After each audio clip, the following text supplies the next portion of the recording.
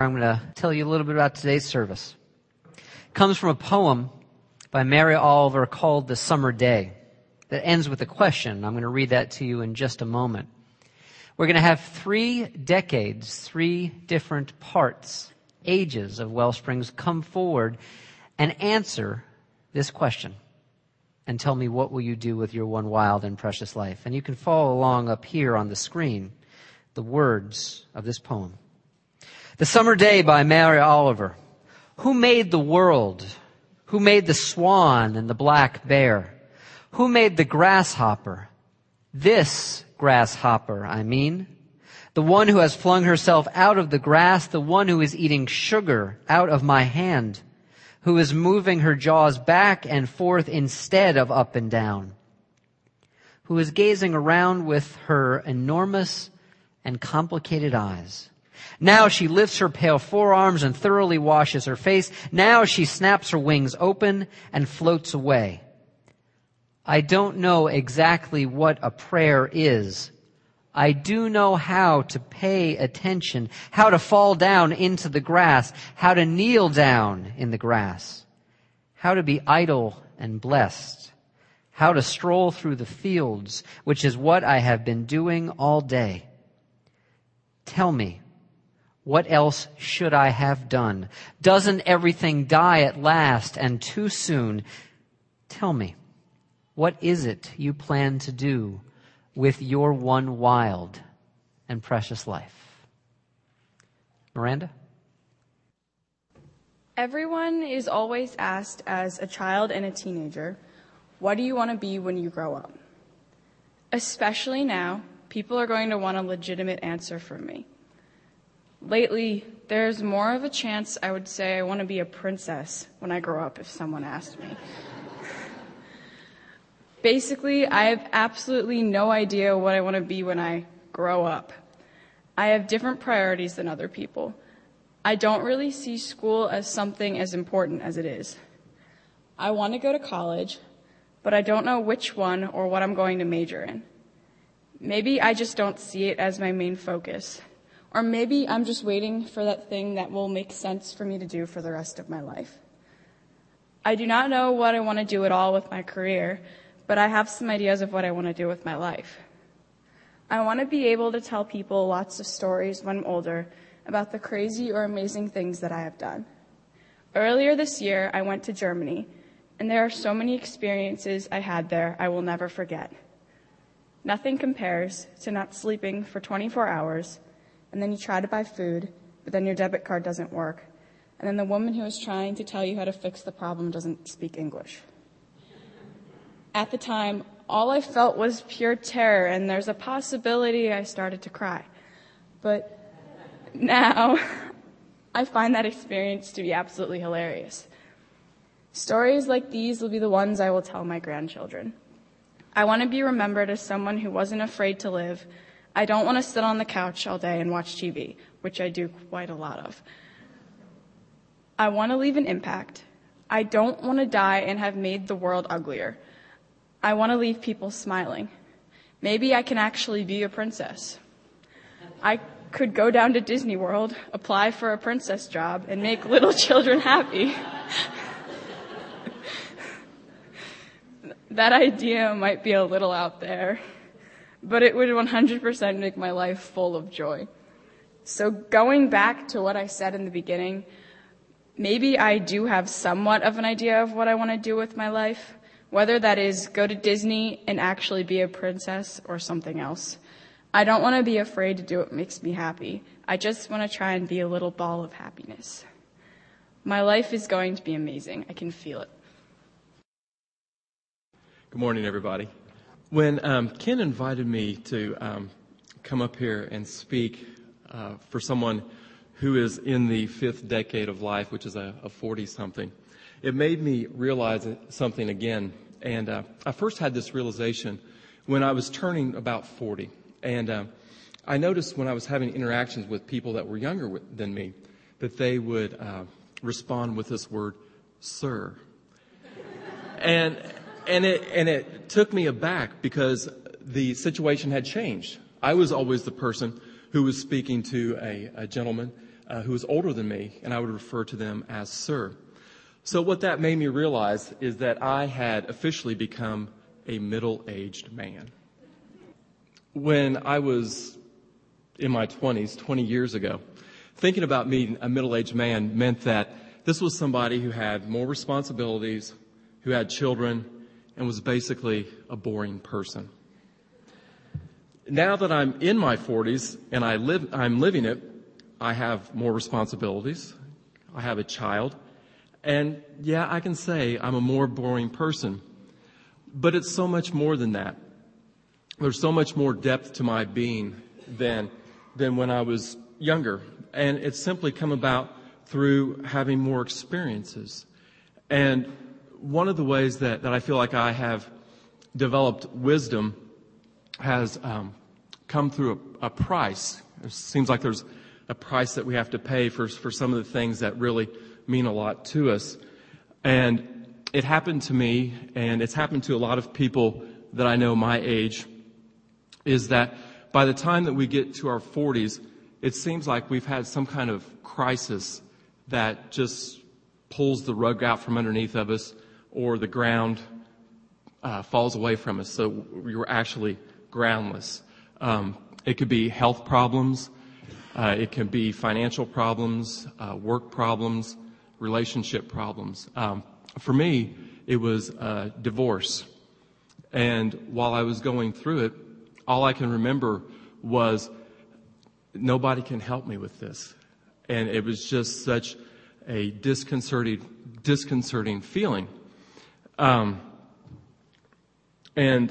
once I got through it, one of the metaphors that I drew from it is a sailor in a ship leaving port.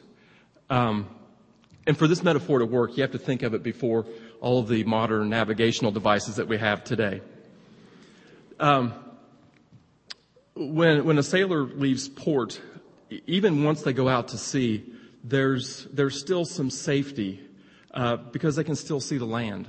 They're still tethered to the land. So if anything happens, they know how to get back. But if the sailor continues on the journey, at some point the land drops over the horizon and there's only the sea around. And then what direction do you go? And that's how I felt like in that situation, that there was no way that I could navigate this, what I was going through, with what I had previously known. And sailors long ago would navigate by the stars. So for them, it was using something greater outside of them to navigate their way through this process. For me, it wasn't a process of something greater outside. It actually was something greater within. And it was actually taking the time to still myself and to take each day and just be quiet with myself and let the chatter and all the anxiety drop away. And that small voice deep down inside would whisper to me, "You're okay. You're okay." And I would just keep going back to that and back to that. And as every experience in life happens, it passes. And what I took away from that experience is that, one, to trust my own inner voice, but also that everything is temporary.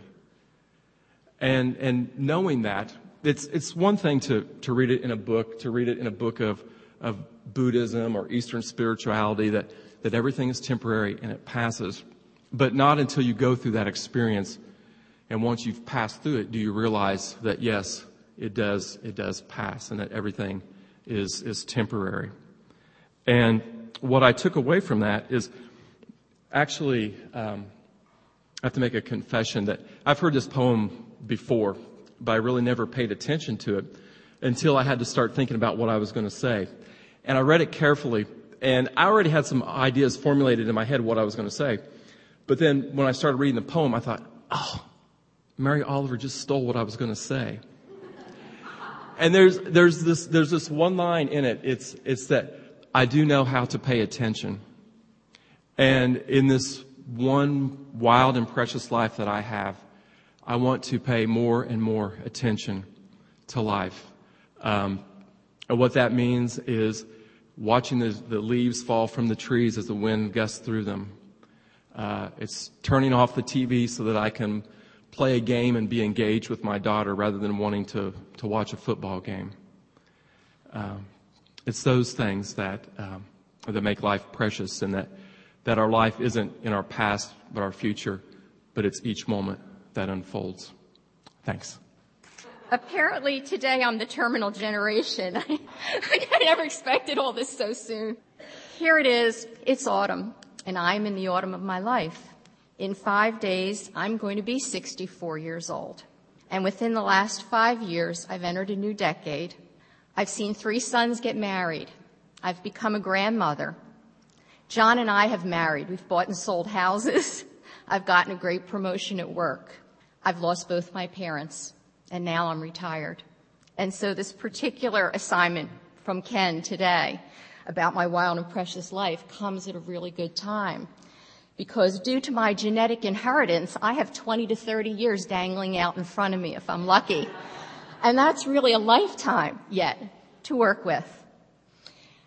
There's a phrase called less is more, and most people have heard it in relation to the architects Mies van der Rohe and also to Buckminster Fuller.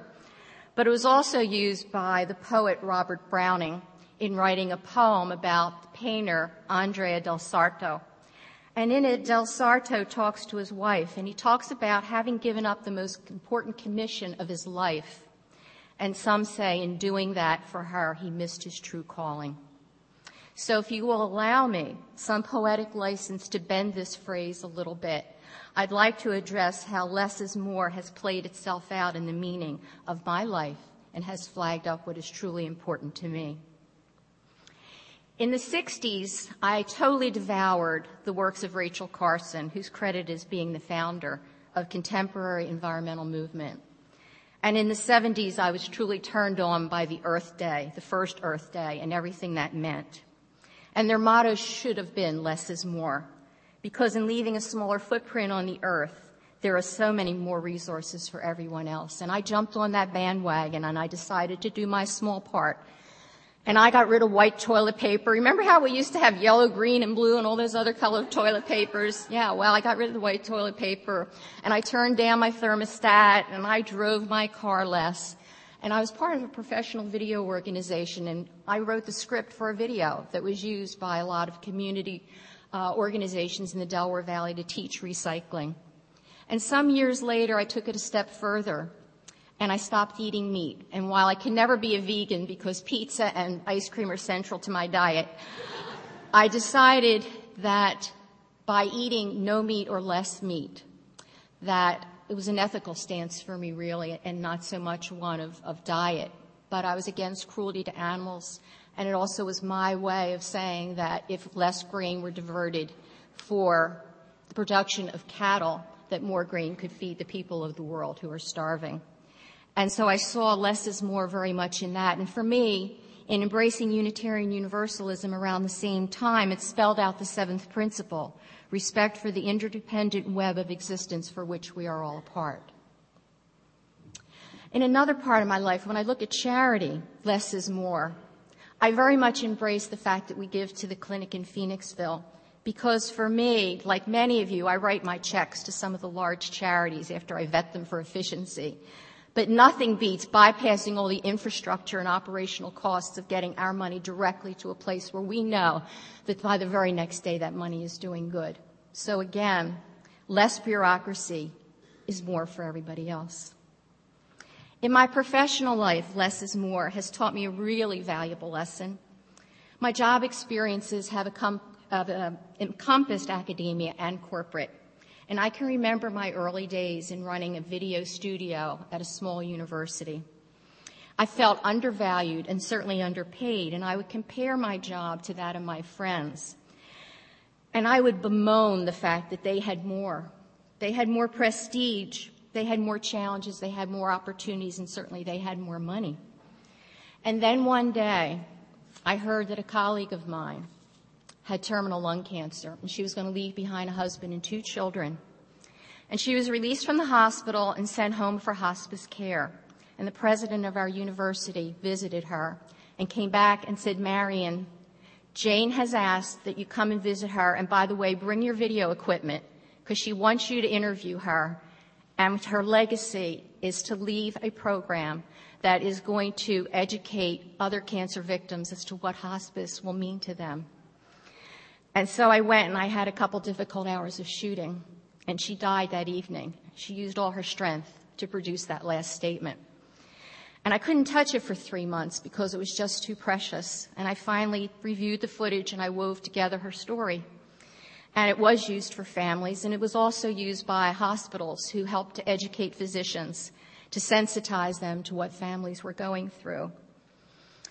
And so what I came to realize was that even though later I earned promotions and I made good money, I attained the more that I once longed for, but never felt a sense of that I once longed for, but I never felt the sense of satisfaction and connectedness that I felt back when I thought I had so much less until I had the opportunity to give so much more. Less is more has touched me in the creative side of my life as well. I love black and white photography. The splash of colors don't draw me in. They're so obvious. I like the black and white where they invite me in to look for metaphor and meaning. It's a lesson that I've learned to apply to other aspects of my life as well. And I'm so drawn to macro photography, where you have a special lens and you just concentrate on one small part of what's in front of you and you leave out all the complexity, because for me, it's a microcosm of life. And it fills me with awe and wonder and makes me think of the vastness of God's creation. And less is more has played out in my spiritual life. I was raised a Roman Catholic, and I was a Roman Catholic until my early 20s. But in the 20s, I wanted less so that I could get more. I wanted less dogma, less hierarchy. I wanted less guilt. And the more I wanted was respect for the honesty of my search for meaning in my life and my quest for the Spirit within me. More encouragement to grow the gifts that I had and to share them.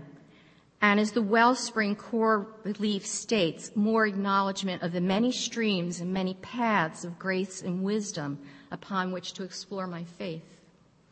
And less is more is also what silent retreats are all about for me, because I come here to services and springboards to build a basis of knowledge and wisdom. But the less of silence is one of the ways in which that foundation has allowed the Spirit to reveal itself within me. And so I am here on the cusp of a new phase of my life, and I'm searching for what it is I need to do next. And I've indulged in watercolor, and I happily sit next to 19 and 20-year-olds in my elementary Italian class, and it's such fun. But what will I do to sustain me now? How can my talents serve? And what have I learned about my responses to life experiences to position myself for the road ahead of me? Well, I've learned that I prefer to work in simplicity, and that it's important for me to have close, frequent, and personal contacts with those that I wish to help.